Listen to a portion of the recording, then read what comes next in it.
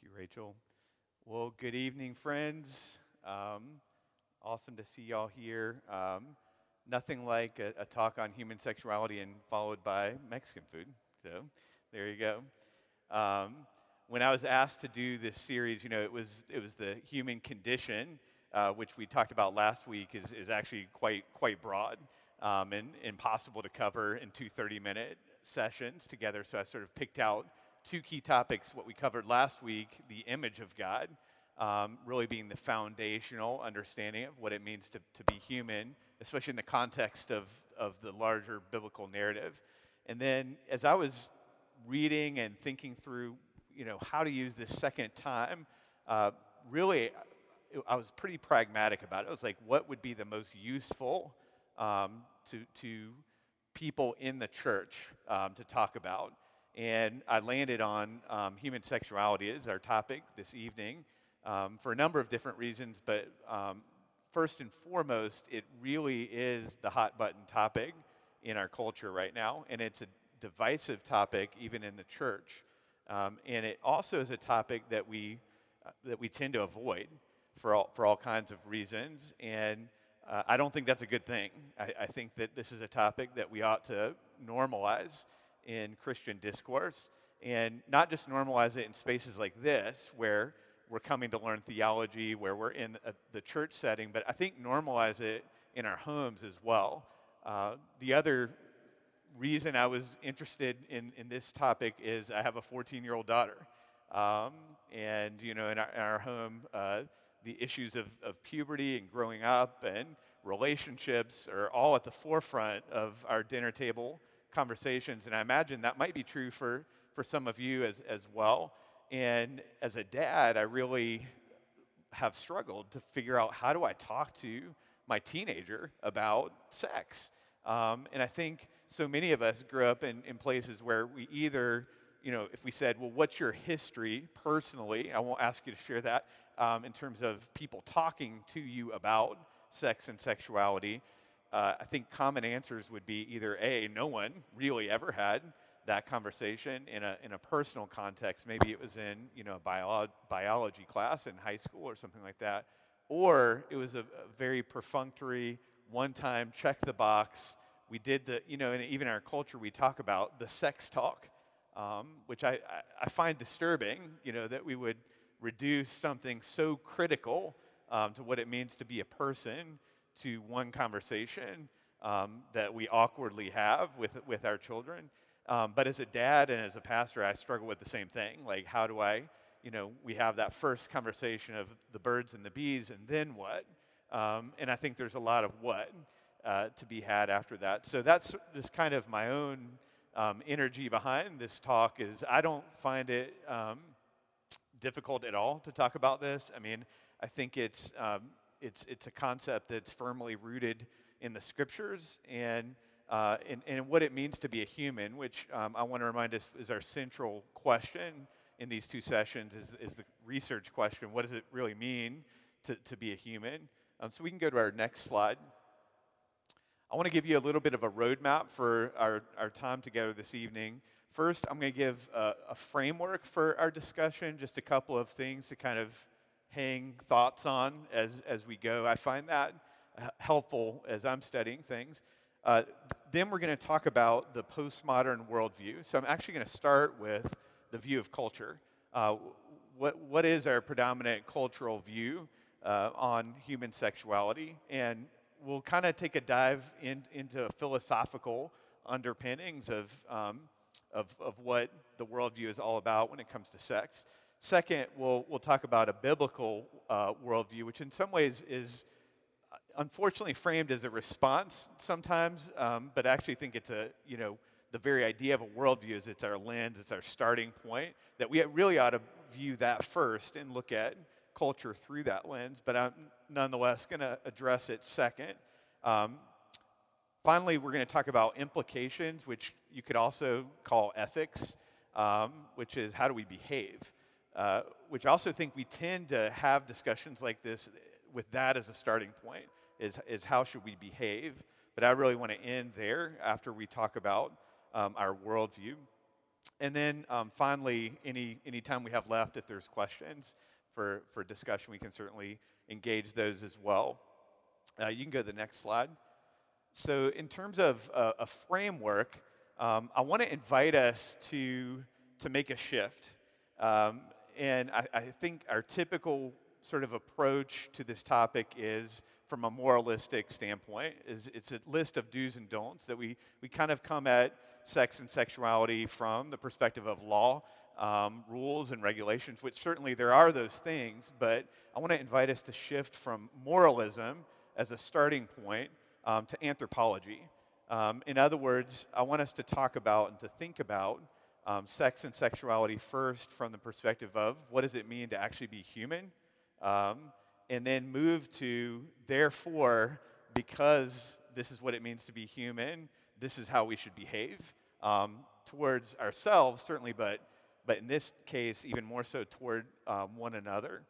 And I think that's a big shift. I actually think if we could really make that shift with our kids and with other people in the community, that might make for an easier conversation. Is that we're not starting with what you should or shouldn't do. We're going to actually invite you to a higher level of what sexuality is all about. And again, our central research question, all of these things, is again not what is right and what is wrong, but instead what does it actually mean to be fully human. Next slide. All right, I'm going to start with a little bit of an abstraction. I want to talk about postmodern culture, and I want to start with this idea of what's called personhood theory. So personhood theory is the philosophy that is really behind the abortion movement, the euthanasia movement, homosexuality, transgenderism. Like all those things, all those particular behaviors start with an underlying understanding of what it means to be a human being. And it's a dualistic worldview, meaning that it's split. And really for the history of Western civilization, this was not true. We thought in terms of really a biblical framework that a person is created in the image of God with inherent value and seen as an integrated being, body, soul, and spirit as one thing.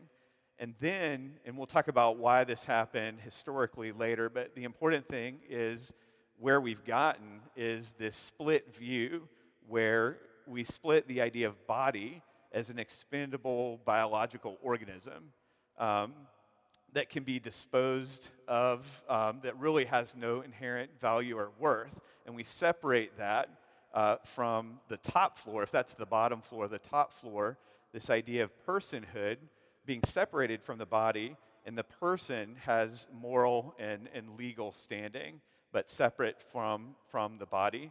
To understand this, you can actually look at the way that people argue for abortion. Is that we say, people that are in support of abortion can't argue the biology of a fetus. They say, well, a fetus is a biological organism. It's cells. It looks like a human being.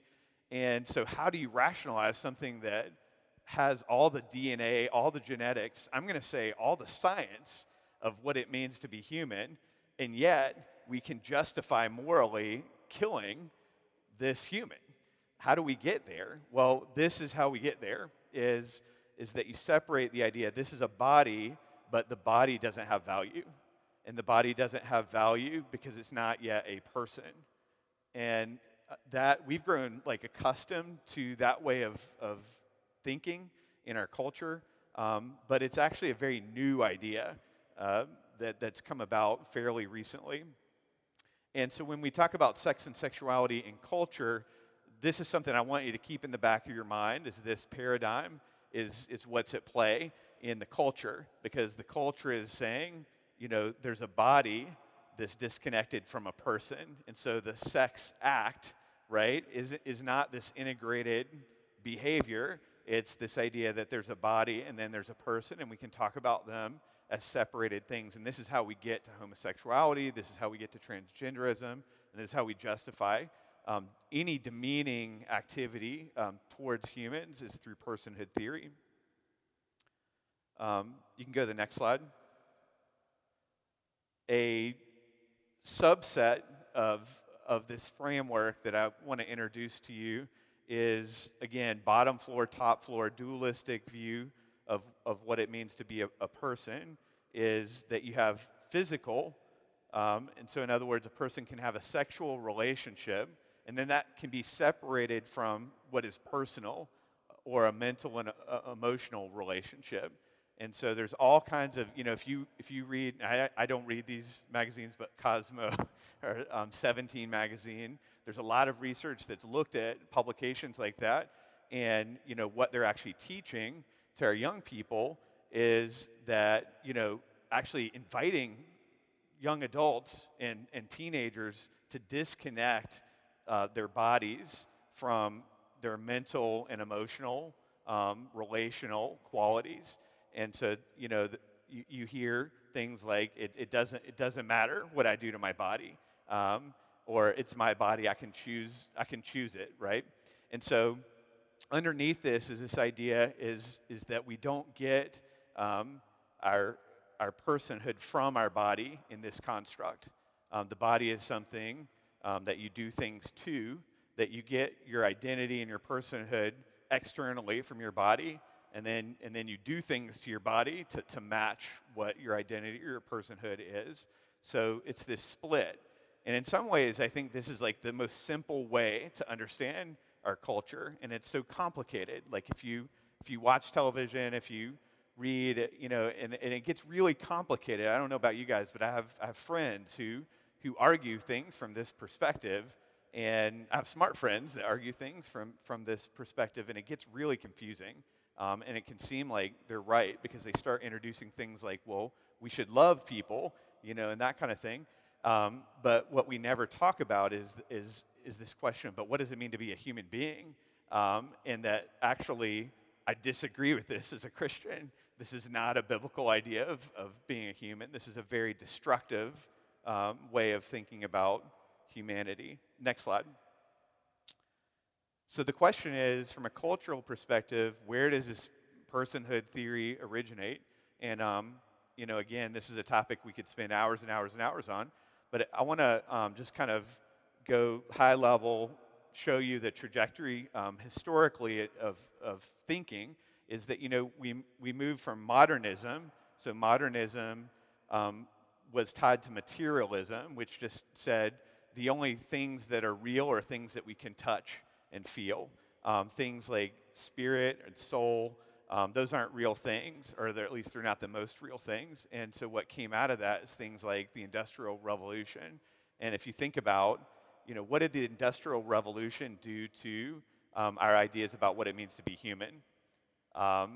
Humans went from beings who have intrinsic value to cogs in a machine, is that we began to talk about human beings as being machinery. And that they're without innate purpose, only what you could use human beings to accomplish. And so, that line of thinking that sure looked good on the outside, that productivity went up, civilization started advancing, and all these good things. But actually, when you start to play out what that means to its full extent, it's extremely destructive. The last thing was Darwinianism. So Darwin basically said, there's not purpose. There's not created. There's nothing from the outside that's providing value to the creation. This is just really an accident. And up until that point, everything in creation was seen to have a creator and to have a purpose. So we get to this personhood theory, just to summarize really quickly, where our idea of what it means to be human is split between body and personhood, and we talk about people as these two separate categories, and we get there by way of all these ways of thinking, all the way from modernism, materialism, Darwinianism. And so here's this quote, and I'm going to share with you this book by Nancy Pearcey at the end. She, The Economist, did a write-up on her and said she's the preeminent evangelical Protestant thinker of our time.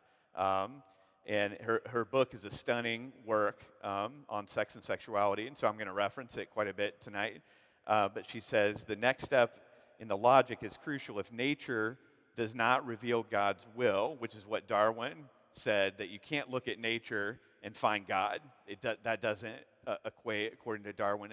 So if nature does not reveal God's will, then it is a morally neutral realm where humans may impose their will.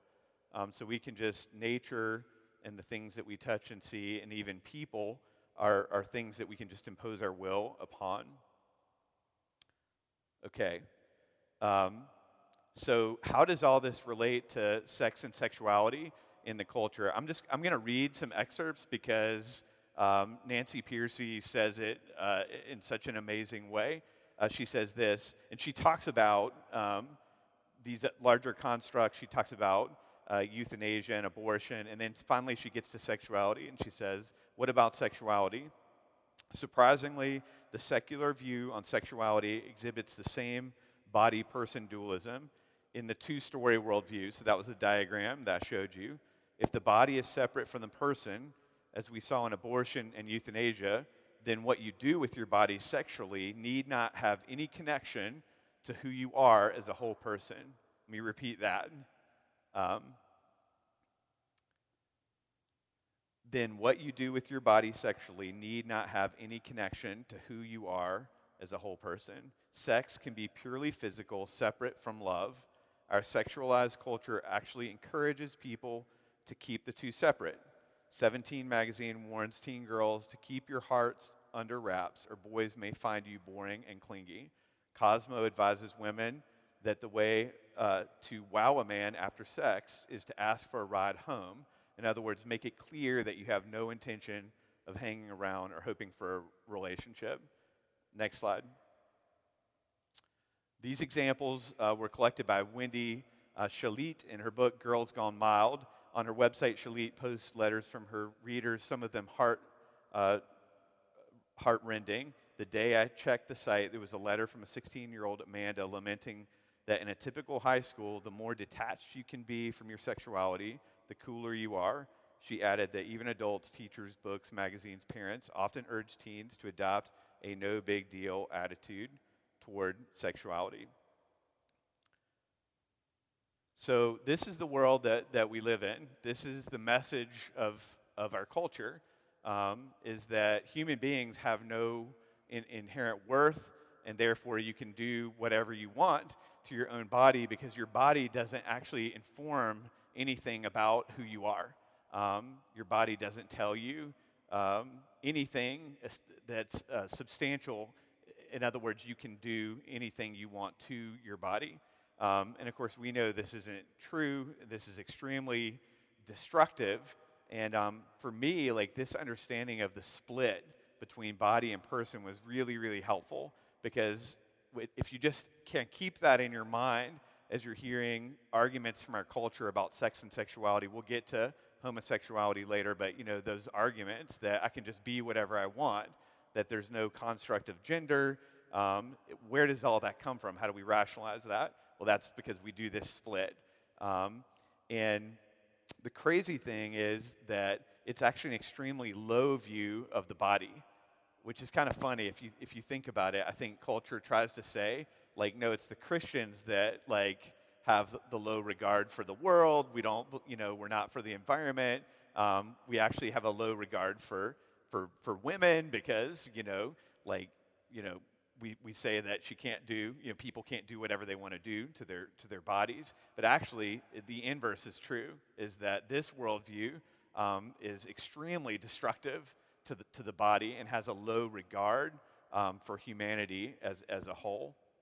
And I think that's where, just as a side note, how we get to when we're having conversations about sex and sexuality, and those can get intense in our culture with our neighbors and things like that. And this idea comes about that, we're not being loving because we're trying to impose things and impose our worldview on people, is that, the very opposite is true. Like, the most unloving thing to say to someone is that your body doesn't matter. and that it doesn't, and that actually you're just adrift in the world, and that you have to figure it all out yourself, and that the only thing you're left with is your thoughts and your emotions and your desires. Can you imagine saying to your child, like, there's nothing set for you. It's whatever you choose. Only your thoughts, emotions, and will matter. How incredibly unkind is that? All right. You can go to the next slide. We're going to move to, so that's a big kind of gloss over understanding of how the culture views human sexuality. I want to now move to talking about what is the biblical view of human sexuality. And so there's a lot we can say here. Again, remember last week we talked about this idea that in theology we want to look for threads that we can draw all the way through the story. So things that, we often get accused as Christians of taking specific verses and we're cherry picking an idea out of a verse. And so how substantial is that? But what I want to show you tonight, and if you don't get anything else out of this time, I hope you get this, is that the reasons for a biblical worldview of human sexuality are so strong and have nothing to do with one verse here and one verse there. For number one, it's a biblical theology all the way through the story. It's a cohesive understanding through thousands of years, and intellectually, in a coherent, cogent way, the meaning of what it means to be human. That's number one. And then the second idea is that it's teleological in nature. In other words, we can look at the creation, even if you didn't have the Bible, what you see in nature just makes sense. And that the Christian worldview of sex and sexuality matches what we fundamentally, logically see in the world. I want to talk about four aspects of a biblical worldview of human sexuality. Number one, we talked about last week that we are created in God's image. So remember our text in Genesis chapter 1, really chapters 1 and 2, that God created man in his image, male and female, he created them. So this idea that there was an intelligent designer who made man in his image, and then remember at the end, he called it very good, which is a moral claim. So not only was it intentional and intelligent, but it was also, he was giving value in the very creation. So we're created in God's image. And our view of human sexuality has to start from that place. Secondly, that we are gendered, and that's not up for grabs. That we were created as male, and we were created as male and female, and that is a fact. That we are a reproducing species, and that's scientific. That we are made to procreate, that we are made to reproduce ourselves. And that the physicality of our bodies speaks to that purpose that we're made with. And so, that's another reason I think we should talk about these things, because it's a huge part of what it means to be a human being, is that you were not only made in God's image, but you're made for significant purpose, that you actually can help to create life, which is how crazy is that? But we create life not just through the split idea of a human being that the world tells us, but we actually are able to recreate life because of our physicality, because we're male and we're female, and that has certain implications, and that we're made for purpose. Which leads me to number 3, we are created with great intention. And so again, the world would say, it's up for grabs, you can be whatever you want to be, but that's not what the scriptures tell us, that we're created with intention. And then finally, we are created as integrated beings. We are embodied souls.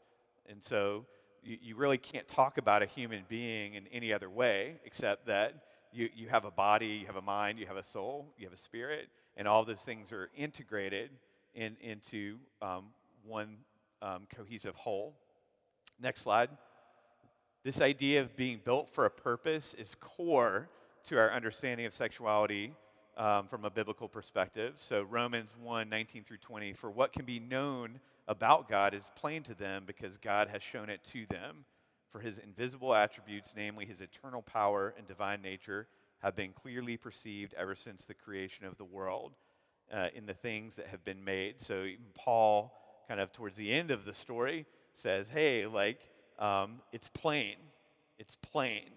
And again, our culture says it's not plain. It's whatever you make it. It's whatever you decide it is. But the scriptures say, no, the whole of creation is plain, and that God is revealing things about himself through the scriptures, yes, but also through nature as well. Number 2, Psalm 19:1, the heavens declare the glory of God, and the sky above proclaims his handiwork. So there's a creation that is made by a creator, and that it is handiwork, and that it's made for purpose. Next slide. Okay, I want to talk about further this idea of how things are intentionally physically made and what that means for our understanding of sexuality. So again, Nancy Pearcey says this: the implication is that the physical structure of our bodies reveals clues to our personal identity. The way our bodies function provide rational grounds for our moral decisions. That's why, as we will see, a Christian ethic always takes into account the facts of biology, whether addressing abortion, the scientific facts about when life begins, or sexuality, the facts about sexual differentiation and reproduction. A Christian ethic respects the teleology of nature and the body. And by teleology just means that we're made with purpose. That when you look at things, that you can see that it's made for a purpose. And so when you look at man and you look at woman and you look at them together, you say, well, these things are made to go together, okay? And that so what a biblical worldview says is that, and I'm jumping a little ahead to like gender dysphoria, where people would say, I'm confused, I don't feel like I'm a man. Okay, but your biology, in my case, my biology would say, I am a man.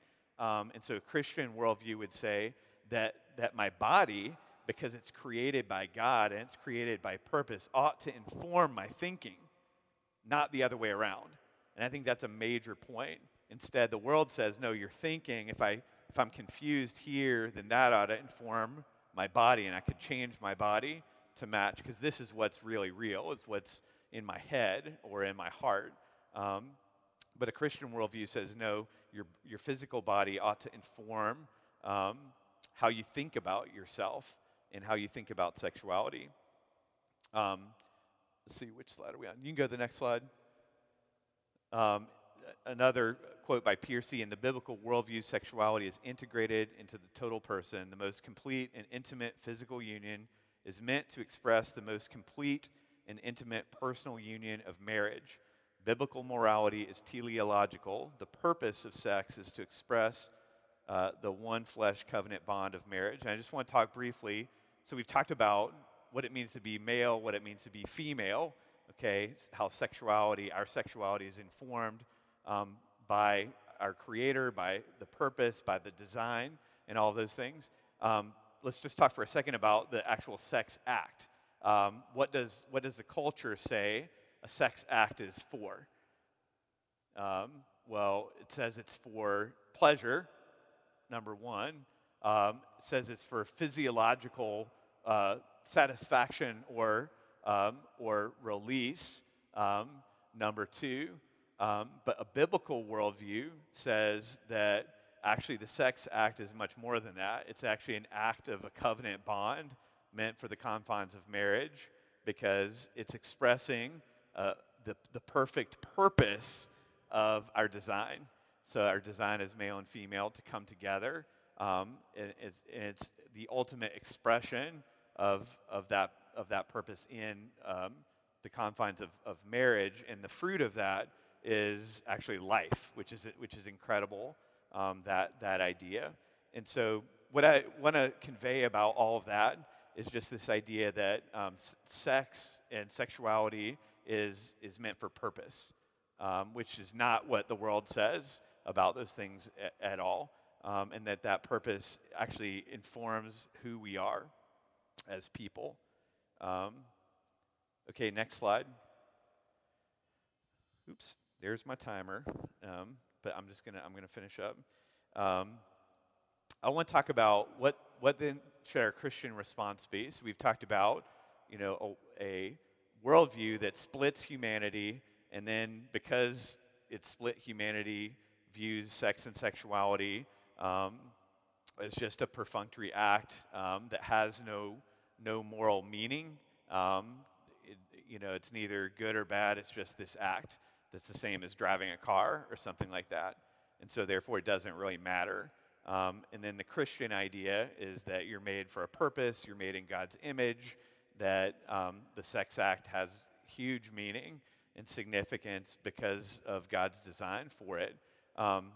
So we're at odds with our neighbors, and I originally entitled this part of the talk like having a conversation in your pagan neighborhood, because your neighbors, many of them, even a lot of people who might proclaim to be Christians would not share this Christian worldview, would argue against it. So how then should we respond in conversations about sex and sexuality? So I want to propose three things.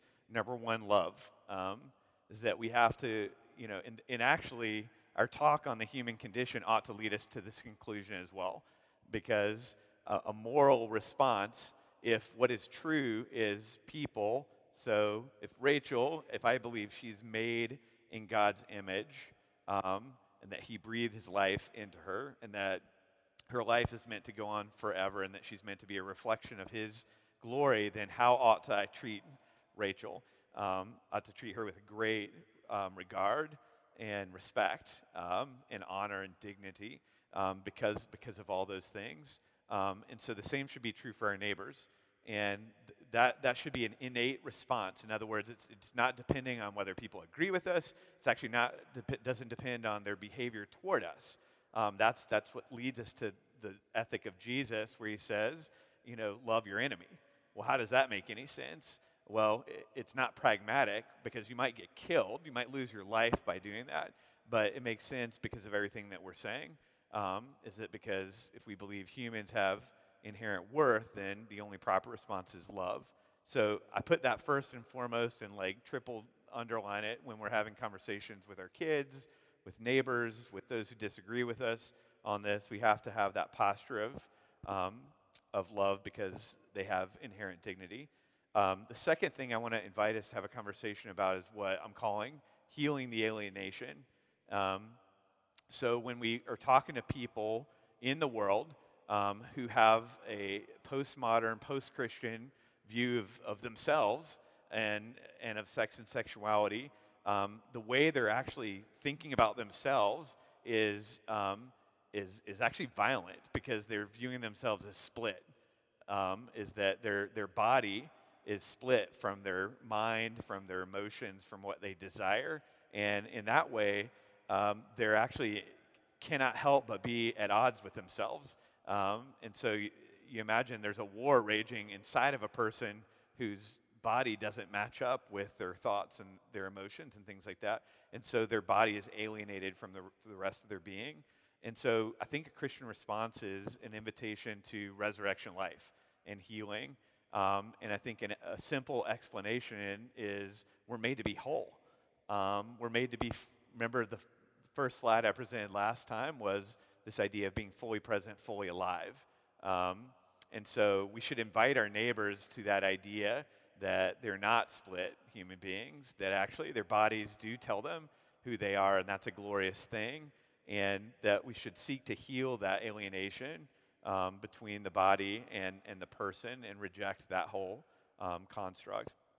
And the third thing I think just want to invite us to think about is actually living as integrated humans, because I think many of us would hear this presentation and say, well, Gabe, I don't believe that I'm a split person. I don't believe in abortion. I don't believe body and person can be split. But you remember the question I started off last time with as a question about, I am my body. And then we talked about how we feel about our bodies. And I think a lot of us have a negative idea about our physical bodies and our physical nature. And so I want to invite you to this idea that living as an integrated human is to regard your body, which includes your sex and sexuality, with great dignity and honor, and that you were made for a purpose, and that you should live out that purpose as such, which is, what Jesus said, love your neighbor as yourself, has an implication, right? That first you have to actually love yourself. You have to regard yourself. You have to regard your own dignity, that you were made for a purpose and created in his image. I won't go, you can go to the next slide. I was gonna, if we had time, go into different kind of cultural specific things, one of them being probably the most predominant, homosexuality. I won't go into that. I think I've alluded to some of these ideas, but I just would conclude that by saying that homosexuality, like that way of a person thinking about their sexuality, is profoundly disrespectful to their own body. And so that's there. Go back to the previous slide of love your neighbor and live as a whole person. And you can go to the final slide. This is the book that I would recommend if anything I've said was interesting to you at all. Nancy Pearcey is 100x smarter than I am, and this is a great read. And she talks about all of these things from an evangelical perspective, and I found her work intriguing. And she mixes a great, she's very smart in terms of laying out the philosophies, but she's also a great storyteller as well. So there you go.